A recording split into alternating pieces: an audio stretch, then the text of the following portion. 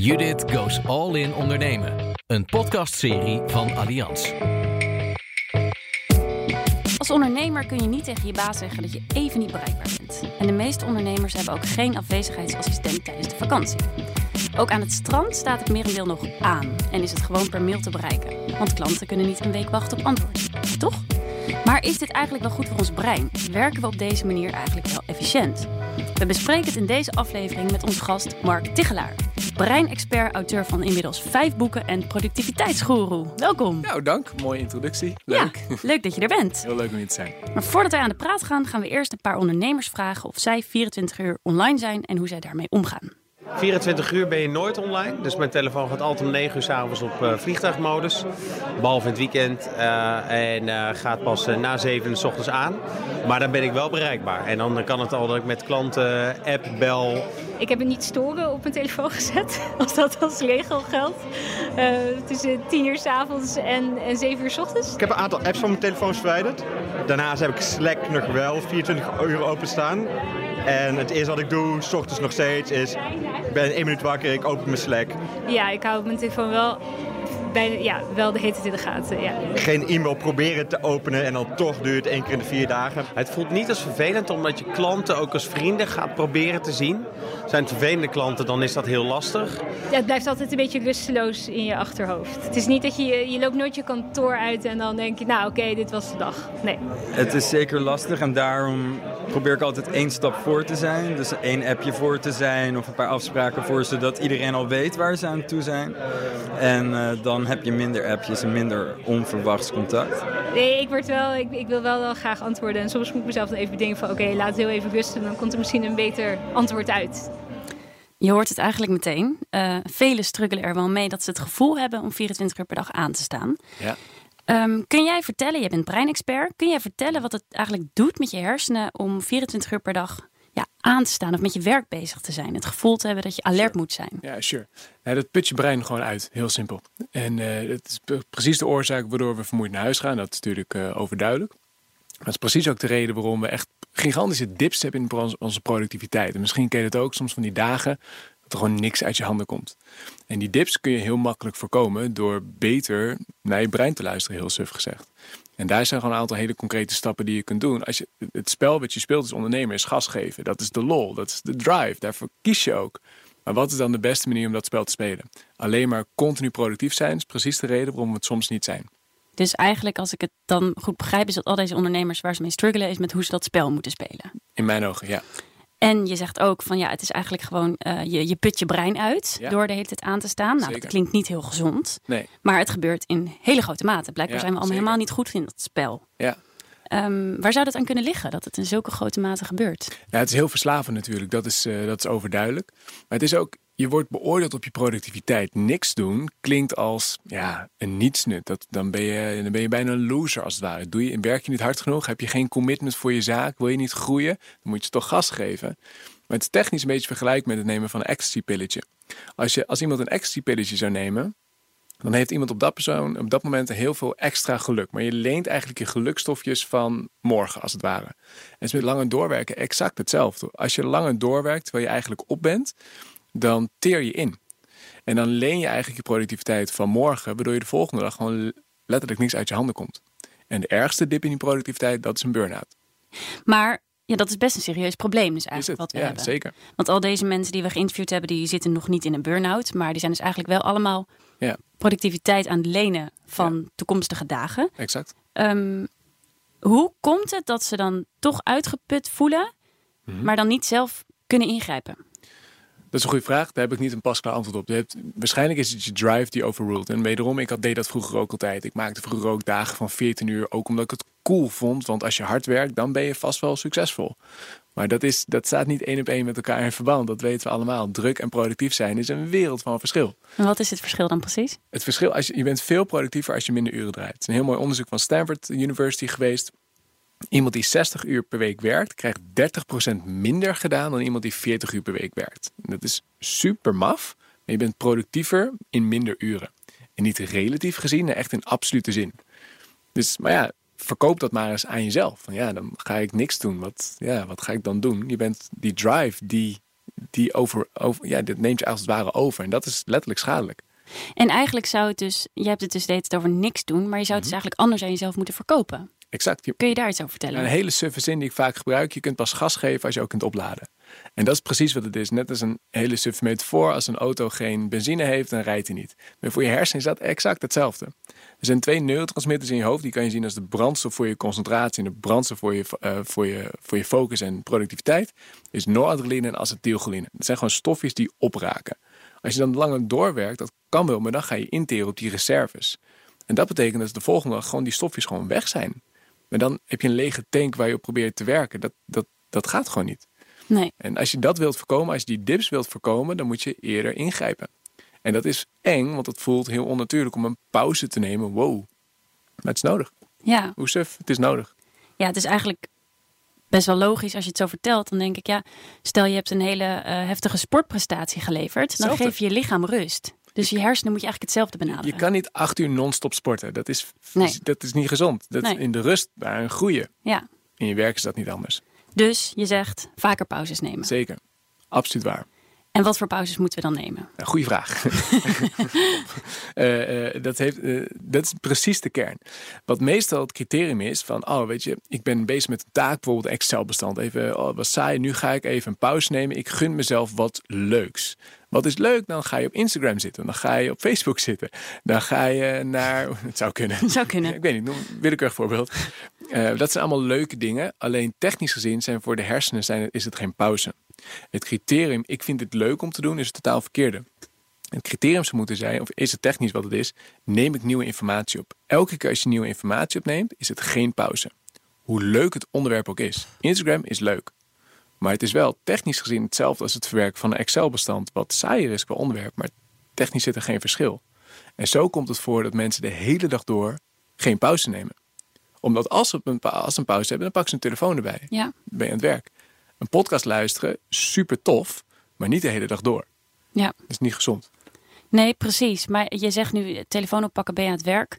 Zo voelt het voor heel veel mensen natuurlijk niet. Maar exact. Je zet je hersenen aan het werk. En dat is precies. Het nadeel is, het wordt gemaskeerd door gelukstofjes. Elke keer als je op je telefoon kijkt, krijg je gelukstofjes. Dat weten we allemaal waarschijnlijk wel. Dat is heel verslavend, dat weten we ook. Maar die gelukstofjes markeren de inspanning. Ik coach een meisje, ik zal haar naam niet noemen, maar ze is 16 en ze heeft een burn-out. 16, een burn-out. Super slimme meid, super slim op school, leuk gezin, leuke vrienden. Kreeg alleen 600 WhatsApp berichtjes per dag. Allemaal leuke berichten. Maar is wel werk. Ja. Leuk is niet het criterium voor een pauze. Dat is een kernpunt. En wat is dan wel het criterium voor een pauze? Ja. Je zegt net geen informatie tot je nemen. Dat is één. Dat is één eerste element. Dus als je geen nieuwe informatie opneemt, dan ben je eigenlijk al heel ver. Het tweede, en dat is bijna net zo belangrijk, is dat je gaat afdwalen. Afdwalen, dus ontfocussen, is net zo belangrijk als focussen. Maar vaak zien we dat afdwalen als iets slechts. Van dat moet ten alle tijden vermeden worden. Ik wil lekker productief zijn, snap ik. Die drive ken ik ook. Maar het is juist in momenten dat je afdwaalt, dat er een bepaald gebied in je hersenen wordt geactiveerd wat alles opruimt. Dus de schoonmaak in je hersenen begint dan. En dat zorgt ervoor dat je weer kunt gas geven. Als je continu productief bent, als je 5 minuten voor een meeting, je bent wat vroeg. En je gaat dan even dat moment weer opvullen door je e-mail te checken. Want dan kan je een paar e-mailtjes wegwerken. Herkenbaar. Dan ben je productief bezig. Maar op dat moment geef je jezelf dus niet de ruimte om af te dwalen, om op te laden. Waardoor je op een laat moment een diepe dip gaat hebben in je productiviteit. Het klinkt eigenlijk super logisch. Is het ook, maar het is wel eng om te doen. Ja. Want het betekent dus ook dat je momenten moet inbouwen in je werk, waarmee je mega druk bent en veel meer to-do's hebt dan tijd, dat je niks gaat doen. Maar de tijd die je verliest met een pauze, verdien je 3-dubbel terug dan als je doorgaat met productiviteitsverlies. De productiviteitsverlies is vele malen groter dan. Ja. En als je dat wilt voorkomen, pauzeer. Ja. Veel. Ja, en precies, Kort. want jij zegt net veel. Wat is veel? Je kan 2 criteria. Het hangt eigenlijk van de taak af hoe vaak je moet pauzeren. Als het een simpele taak is, een simpele bulktaak, bijvoorbeeld een bulk e-mail wegwerken, dan werkt het goed. Een hele oude bekende is de Pomodoro-techniek. Sommigen zullen dat ook kennen. 25 minuten vol gas aan 1 taak, 5 minuten pauze. En dan volgens weer hetzelfde, 25 minuten vol gas en dan 5 minuten pauze. Dat is best wel wat pauze als het ware. Als de taak wat complexer is, wel echt voorbereiden voor een belangrijk gesprek of een presentatie of echt een wat nadenkklus, dan werkt het goed om te werken in blokken van 90 minuten met 15 minuten pauze. En daar moet je zelf een beetje weg vinden. Dit zijn een beetje de handvaten als het ware. Maar kijk wat voor je past. Nou, het klinkt wel interessant, maar het lijkt me wel heel lastig toe te passen. Want je hebt natuurlijk ook soms, hoe kijk jij er tegenaan, dat je in de flow zit. Ja. Dat je ergens mee bezig bent, dat je denkt, ik ga lekker. En dat je dan denkt, ik moet nog even door. Ik ben al 25 minuten, maar ik ga toch even door. Ja, en dat, fair enough. En dat is, ik ga niet zeggen wat goed of fout is. Dat is zo een beetje, je moet voor jezelf kijken wat voor jou werkt. Alleen, het moment dat we een pauze denken nodig hebben, ben je eigenlijk al te laat. En dat is een beetje het balans vinden. Natuurlijk, die flow, je wil gas geven. Dat wil je in dat momentum wil je vasthouden. Snap ik, herkenbaar, heb ik zelf ook. Maar soms is het goed om dan toch tussendoor even te pauzeren. Want er speelt nog iets anders mee. Als je kijkt naar productiviteit, dat is het totaal tegenovergestelde van creativiteit. En als ondernemer wil je niet alleen in je business zitten, maar je wil ook aan je business zitten. Je wilt strategisch nadenken, je wil problemen oplossen. Je wil verder kijken, je wil je doelen verder, je wil boven je to-do-lijst hangen als het ware. Dat kan alleen in momenten dat je geen nieuwe informatie opneemt.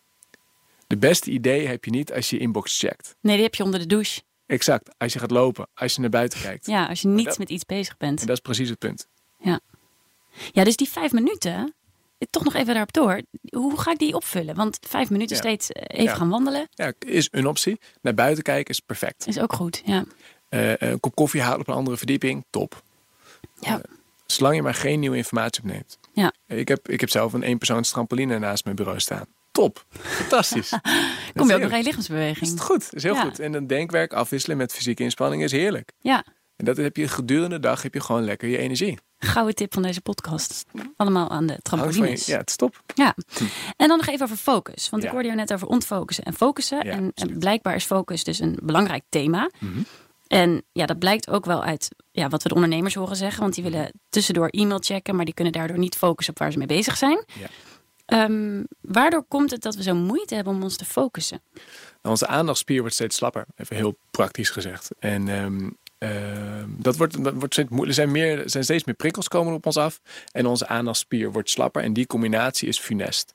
Er zijn verschillende onderzoeken over. Maar de tendens, dus afhankelijk van welk onderzoek je leest, hoe groot die aandachtspan is. Maar de overal tendens is, het gaat naar beneden.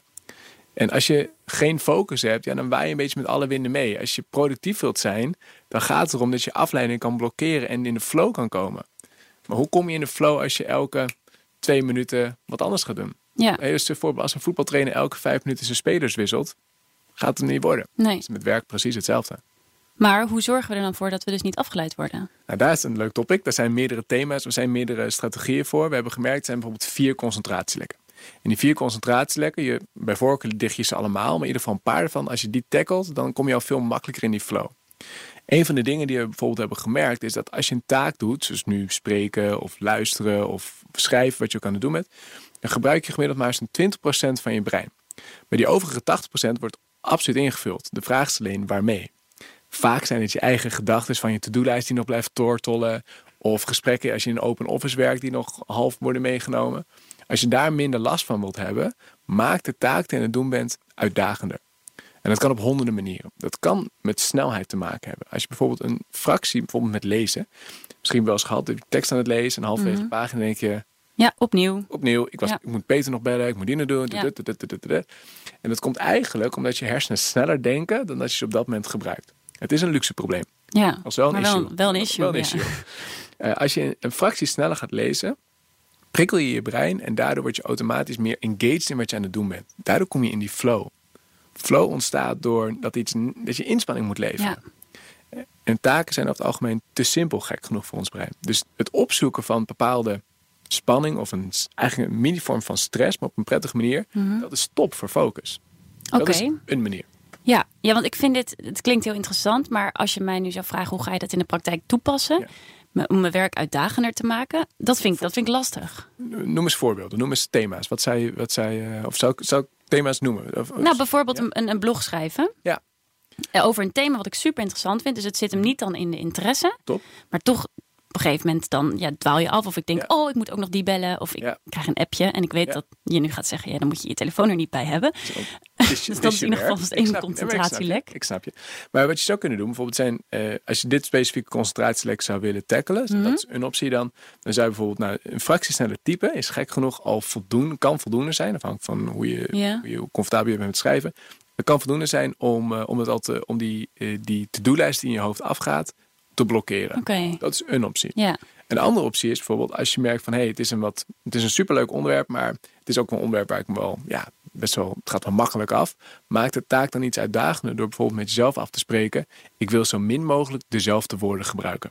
Dan moet je een minuscuul klein beetje nadenken en daardoor prikkel je je brein en dat kan op dat moment niet gebruikt worden voor een to-do-lijst of voor collega's of voor mensen die zitten te kletsen. Ja. Is een optie. Ja. Er zijn meerdere opties. Hè? Misschien zeggen dit is niet mijn manier. Dat is oké. Er zijn andere concentratielekken die net zo... Ja, want welke concentratielekken, je zei, zijn er 4? Ja, de eerste is dat er te weinig prikkeling is. Ja, dus dat is eigenlijk te saai, zeg maar? Ja, precies, exact. Ja. Dat kan als iets te langzaam gaat. Als iemand op een heel langzaam niveau praat en jij zit aan de telefoon en heb je waarschijnlijk al 5 boompjes op je blaadje getekend. Ja. Je gaat het opvullen. De tweede concentratielek is dat er te veel interne prikkels zijn. Nou, dat kan onder andere met je to-do-lijst te maken hebben. Maar het kan ook te maken hebben dat je heel vaak wisselt op een dag. Als je heel vaak van het een project naar een ander project gaat, wat veel ondernemers van nature in zich hebben, uit het enthousiasme. Elke keer als je wisselt, blijft je aandacht hangen bij het voorgaande waar je mee bezig was.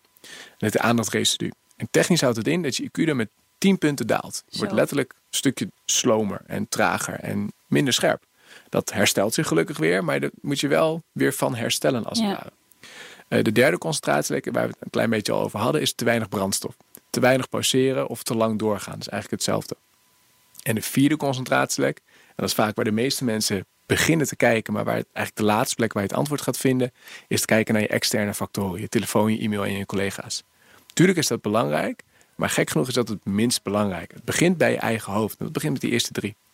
Oh, ik vind het grappig dat je dat zegt. Want ik denk dat heel veel mensen, en dat horen we dus net eigenlijk ook in die quotes, dat de telefoon als voornaamste afleiding zien. En dat is zeker het meest zichtbare, maar niet de belangrijkste. Een interne afleider kan vaak grotere effecten hebben. En het ken je misschien, sommige mensen zullen dat misschien kennen met als je gaat slapen, dat die to-do-lijst nog door je hoofd gaat spoken en daardoor val je moeilijker in slaap.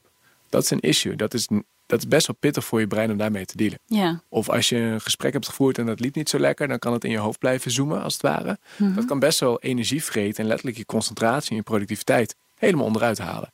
Dat is een grotere afleider dan wanneer een telefoon afgaat. Ja, en die telefoon is natuurlijk ook makkelijker op te lossen. Ja, zeker. Absoluut waar. Dus die kan je wegleggen. Dat kan je wegleggen, maar dat zal voor sommige mensen ook wel lastig zijn. Want ik wil altijd bereikbaar zijn. Ik moet snel op klanten reageren. En dat is ook terecht. Het is ook heel erg de vraag, hoe is het werk ingericht? Als jij verantwoordelijk bent voor de klanten en klanten krijgen nu later antwoord op hun bericht. Ja, dat kan omzet schelen. Dat wil je niet. Dus dan is het ook niet de meest gewenste plek om te kijken naar je telefoon. Kijk dan eerst naar je eigen hoofd. Want dan heb je überhaupt al minder last van je telefoon. Ja, dat klinkt heel logisch, maar denk ik heel lastig in de praktijk. Wat zou je willen weten erover? Nou, wat jij zegt, kijk eerst even in je hoofd. Ja. En ik snap wat je bedoelt, ja. Maar hoe ga ik in mijn hoofd kijken? Laten we kijken naar die pauze waar we het eerder over hadden. Ja. Als je meer pauzes neemt, en kortere pauzes, maar dan een echte pauze, dus niet een telefoonpauze, maar even het raamkijkpauze of even een wandelpauze of jong leren, schijnt ook heel goed te zijn, heel suf met werk. Of trampoline springen als je dat leuk vindt, dat is mijn of ding. Tegelijk, allebei. Nou ja, dan ben je de koning, dan ben je next level. Dan ben je de focus master. Ja. Als je dat doet, dan ben je automatisch al weerbaarder als je onderbroken wordt. Dus het maakt je brein, je bent gewoon sterker als het ware. Ja. Het is heel erg een relatie met fitness ook. Als je bepaalde spieren traint, en dat is dan dit van bepaalde energie- of brandstofspier, even suf gezegd, dan ben je weerbaarder als je onderbroken wordt door die telefoon, e-mail of collega. Want soms kan je die telefoon niet aanpakken, want dat is je werk. Dat snap ik, dat is helder. Ander punt is, als je je werk naar die interne wisselingen of interne prikkels, de tweede concentratielek, als jij dan kijkt naar het aantal wisselingen wat je maakt op een dag, als je dat minimaliseert, dan ben je automatisch al veel sterker, wederom als je onderbroken wordt door zo'n telefoontje. En dat vind ik dus wel interessant wat je zegt. Want je zegt, de wisselingen moet je minimaliseren. Ja. Maar die wisselingen komen door die telefoon. Eens. Dus voor een deel kan je dat, overkomt het je. En voor een deel kan je dat sturen. Als ondernemer heb je best wel de ruimte om dingen te sturen. Tuurlijk word je geleefd door je klanten, overduidelijk. Maar een van de dingen die heel goed werkt, is werken in themadagen. Dat is een top strategie. Ik had bijvoorbeeld bij het schrijven van mijn nieuwe boek, voorheen deed ik dat altijd een beetje tussen de afspraken door en in de avondjes hier, in de weekendjes. Tegenwoordig heb ik schrijfdagen. Donderdag en vrijdagen waren bij mij schrijfdagen. Soms waren er nog wel afspraken op vrijdag. Bijvoorbeeld als ik een superbelangrijk gesprek, leuk interview, dan maak ik echt wel ook wel een uitzondering. Ook al was ik nog met het boek bezig. Maar in principe, door de regel genomen, zijn dat mijn schrijfdagen. De andere taken doe ik dan op andere dagen. De afspraken, dus probeer ik zoveel mogelijk op de dinsdag te plannen. Dat lukt niet altijd. Maar het zorgt wel dat mijn week niet versnipperd raakt. En daardoor maak je automatisch al minder wisselingen. Natuurlijk word je nog onderbroken door brandjes. Dat hoort erbij. Ja. Maar dat geeft je meer grip als het ware. Daardoor kan je meer sturen. En dat maakt je wederom weerbaar. Dat is iets waar ik heel erg in geloof. Ik las een keer dat jij het over een focusstrategie had van ondernemers, dat ze eigenlijk leven op cafeïne en deadlines. Ja. Wat vind je van die focusstrategie? Ja, dat is super boeiend. En dat is, want dat is wel iets waar we allemaal trots op hebben. En dat is vaak de primaire strategie. En in mijn ogen is dat een hele beperkte strategie. Ja, het werkt. Dat kennen we allemaal. Het zorgt inderdaad voor dat je meer gas kunt geven. Alleen zit een nadeel aan. Dat creëert ook heel veel cortisol. En cortisol is ken je misschien het stresshormoon. Ja. En dat blijft ook heel lang door je lichaam gieren. En dat maakt het weer lastig om in slaap te vallen. Dus het werkt, maar er zitten heel veel nadelen aan. Je kunt exact hetzelfde effect bereiken als een goed kop koffie zonder de koffie, door bijvoorbeeld een taak waar we het eerder over hadden, prikkelender te maken, uitdagender te maken. Als ik een saai verslag moet tikken, ga ik bewust een millimeter sneller typen. Niet te snel, maar dan creëer je exact hetzelfde effect als die kop koffie zonder de nadelen. En het vergroten van je focusstrategie, om daar wat handvaten voor jezelf in te krijgen, dat zorgt voor uiteindelijk die rust, overzicht en controle in plaats van uiteindelijk de afhankelijkheid van koffie. Ik drink ook nog steeds koffie en espresso is voor mij ook, vind ik ook top als soms om het erbij te hebben als strategie. Maar niet als primaire strategie. Nee, precies. Ja. Ik denk dat het verschil is. En deadlines idem. Als je leeft op deadlines om iets te kunnen doen, anders kan je jezelf niet motiveren. Dat is te beperkt in mijn ogen. Er zitten te veel nadelen aan. En die kennen we allemaal, dat is stress. Ja. Ja, en ook dat klinkt eigenlijk weer logisch. Want ik ben nu in aanloop voor een marathon. En toen werd er door een arts tegen mij gezegd, ja, je moet even stoppen met cafeïne. Want als je dan tijdens de marathon een cafeïne iets tot je neemt, dan werkt de cafeïne weer. Ja, exact. En dan krijg je die werking. En dus eigenlijk is dat met je hersen natuurlijk hetzelfde. Als ik dat 24/7 ga nemen, dan heb je steeds meer nodig. Ja. En dan ga je steeds moeilijker in slaap vallen uiteindelijk. Ja. Dus dat heeft allemaal nadelen. En dat is, je kunt het perfect inzetten sporadisch. Dat is top. Dan werkt perfect. Ja. Maar niet als primaire strategie. Nee, precies. En nog even naar die quotes van die ondernemers. Want ik hoorde iemand zeggen van 's avonds om 10 uur dan gaat mijn telefoon op standby. Ja, top. En 's ochtends om 7 uur gaat hij meteen weer open en sta ik aan. Ja. Geef je hersenen genoeg rust als je tussen 10 en 7 niet met werk bezig bent. Het is heel tricky. Het hangt ook heel erg van je werk. Persoonlijk zou ik zeggen nee. Dus het simpele antwoord, maar dat is het simpele antwoord. Ik ken die persoon niet, maar zou ik zeggen, dit is een tricky strategie. Want wat er gebeurt is als je op 7 uur je telefoon aanzet, dan ga je eerst even de Instagram misschien. Zou je misschien door je e-mail checken, maar het is precies hetzelfde. Dat maakt letterlijk ook niet uit. Maar dan gaat er een machientje in je hoofd aan. Dan krijg je namelijk die gelukstofjes, dopamine. En hoe vaak je checkt, hoe meer dopamine je nodig hebt. Dus dan kom je in een soort dopamine-spiraal. En dan kan het gevaar ontstaan, komt vrij groot gevaar, dat je de eerste 5 minuten van je dag eigenlijk al met 2-0 achter gaat staan. Dat je dan steeds die behoefte in je hoofd hebt gecreëerd. Ik wil meer dopamine, ik wil meer dopamine. Waardoor het steeds lastig wordt om de rest van de dag nog überhaupt werk te verzetten. Dus wat je zou kunnen doen, maar ik ken die persoon niet. Dus het verschilt per persoon wat werkt. Dit is een algemene opmerking. Dat zal niet voor iedereen van toepassing zijn. Maar wat voor een aantal mensen die coachen heel goed werkt, is dat ze een bepaalde strategie hebben dat ze in de ochtend een denkwerk doen. Dus het analysewerk, denkwerk. Ja. Ook al ben je een avondmens, dan nog, je hersenen zijn het scherpst in de ochtend. Best wel raar dat als je een avondmens bent, maar dat is nog steeds het geval. Over het algemeen qua bioritme. Dus doe denkwerk in de ochtend. Echt je belangrijkste meetings, doe die in de ochtend. De belangrijkste schrijfklussen, doe dat in de ochtend. Echt het complexe gedoe. En in de middag doe dan de simpele taken. Ik heb mijn persoonlijke strategie daarin is. Ik zeg niet dat, dus mij gewoon wat voor mij lekker werkt. Dat zal per persoon verschillen. Ik check mijn telefoon pas om 11 uur. Niet altijd, maar dat is mijn streven. En ik werk in principe tot van 9 tot 2 gefocust aan mijn complexe denktaken. Uiteraard dus met de pauzes, hè, dat is het hele idee. Uiteraard. 25-5. Sowieso. Of dus in die andere, die wat grotere blokken, maar in beide inderdaad. En dan na 2 uur doe ik mijn simpele dingen. Dat zijn de simpele gesprekken, de massataak, echt de bulk e-mail. Die probeer ik in de middag weg te werken. De complexe e-mailtjes, die probeer ik in de ochtend weg te tikken. Want dan ben je nog scherp. Ja. Je wordt gewoon vermoeider gedurende de dag, ook IQ-technisch gezien. Ja. IQ neemt gewoon een klein beetje af en dat is oké. Ja, maar het is goed om daar bewust van te zijn. Plan dat. Ja. Maar het is zo mooi, want hoe jij dit nu zegt, lijkt het echt als van, hij heeft het helemaal perfect voor zichzelf. Ik ben niet heilig, laat dat duidelijk zijn. Nee, oké, maar het klinkt heel, heel mooi. Maar ik kan me voorstellen dat er nu ondernemers zitten en die denken, ja, ik heb mensen in dienst. Ik kan niet pas om 11 uur naar mijn telefoon kijken. Maar jij hebt zelf ook mensen in dienst. Zeker. En jij hebt dus toch die rust om niet 's ochtends vroeg al meteen te kijken, is er iets aan de hand? Maar dat is wat een heel interessant punt is. We zijn allemaal wederom, we spelen hetzelfde spel. Hè? Ik speel ook het spel van ik wil gas geven en maximaal presteren. Dat is het, en voor de lange termijn. Niet één dag, maar gewoon lange termijn. Dat is het spel. En dan wat is de beste weg om dat te bereiken? In mijn ogen is het dus cruciaal om een moment op de dag te hebben dat je offline bent. Heb je dat niet, dan sta je altijd aan en dan ga je die dips ervaren. Ik heb dat zelf ook absoluut gehad in het verleden. Maar dat betekent ook dat je werk zo moet organiseren. Het is niet zo van oké, nu ga ik niet meer mijn telefoon checken. Nee, dan kunnen er echt grote fouten ontstaan. En dat kan je niet permitteren. Dat wil je ook niet. Je wil niet dat klanten wachten. Dus richt het werk zo in. Er zijn een paar dingen die je zou kunnen doen. Een van de dingen wat wij hebben ingericht op kantoor is een urgent kanaal. Dus als er urgente berichten zijn, dat komt op één specifiek kanaal bij ons binnen. That's it. Dat is in dit geval SMS. Old-fashioned SMS. Dat is het urgente kanaal. WhatsApp bijvoorbeeld heb ik geen notificaties van aanstaan. SMS wel. E-mail heb ik notificaties ook van uitstaan, want dat is te generiek. Er komen te veel minder belangrijke dingen in. Maar elke keer dat je even checkt, ben je al onderbroken, is het al game over. Ja. Dus dat moet je inrichten. Ook met elkaar hebben we afgesproken. Oké, als jij een focusuurtje hebt of een half uurtje hebt, dat spreek je met elkaar af. Dat weten we ook. We hebben vaak een vast ritme daarvoor, dus het is allemaal wel bekend. Maar dat betekent dus ook dat die persoon niet de telefoon gaat opnemen. En die persoon gaat dus ook niet zijn e-mail checken op dat moment. Nee. Als het echt urgent is, dan moet er dus een sms'je worden gestuurd van hey, het is echt urgent. En anders mag het binnen 2 uur beantwoord worden. Prima. Ja. En die sms'jes, die moeten gewoon gelijk worden afgetikt. Want dat is gewoon nu. Dat is een brandje. Je moet het regelen. En het is niet zomaar. Dus ik snap zeker je vraag. En het is niet makkelijk.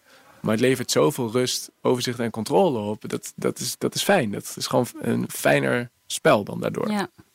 Dus als ik jou zo hoor over deze hele podcast, rust, overzicht en controle. Om dat te krijgen moeten we meer pauze nemen, minder concentratielekken hebben, af en toe offline zijn, ons werk organiseren en themadagen instellen. Top. Wil je daar nog iets aan toevoegen? Nou, dat is denk ik een heel mooi begin. Ik bedoel, begin simpel. En nog iets wat zeker meespeelt, leeg je hoofd regelmatig. Dat is echt top om te doen. Wat ook heel goed werkt, wat ik zelf heel fijn vind, is een afsluitritueel. Dus aan het einde van de dag, 5 minuten voordat ik mijn computer afsluit, doe ik een laatste agenda check, laatste e-mail check, een laatste takenlijst check en dan leeg ik mijn hoofd nog even. En dat is een heel lekker momentje om even het los te laten, zeg maar. Want anders, je bent super creatief als ondernemer. Ik denk dat we het allemaal kennen, dus die denkmachine blijft ook lopen. Maar dan heb je in ieder geval een lagere versnelling wat je in ieder geval ingaat. Ja, mooi. Nou ja, met dat afsluitritueel denk ik dat we deze podcast mooi kunnen afsluiten. Dus dankjewel Mark Tichelaar, breinexpert en schrijver van het boek Focus, wat 8 april in de winkels ligt. Yes, klopt. Focus aan, focus uit. Dat is het idee. Dankjewel. Dankjewel.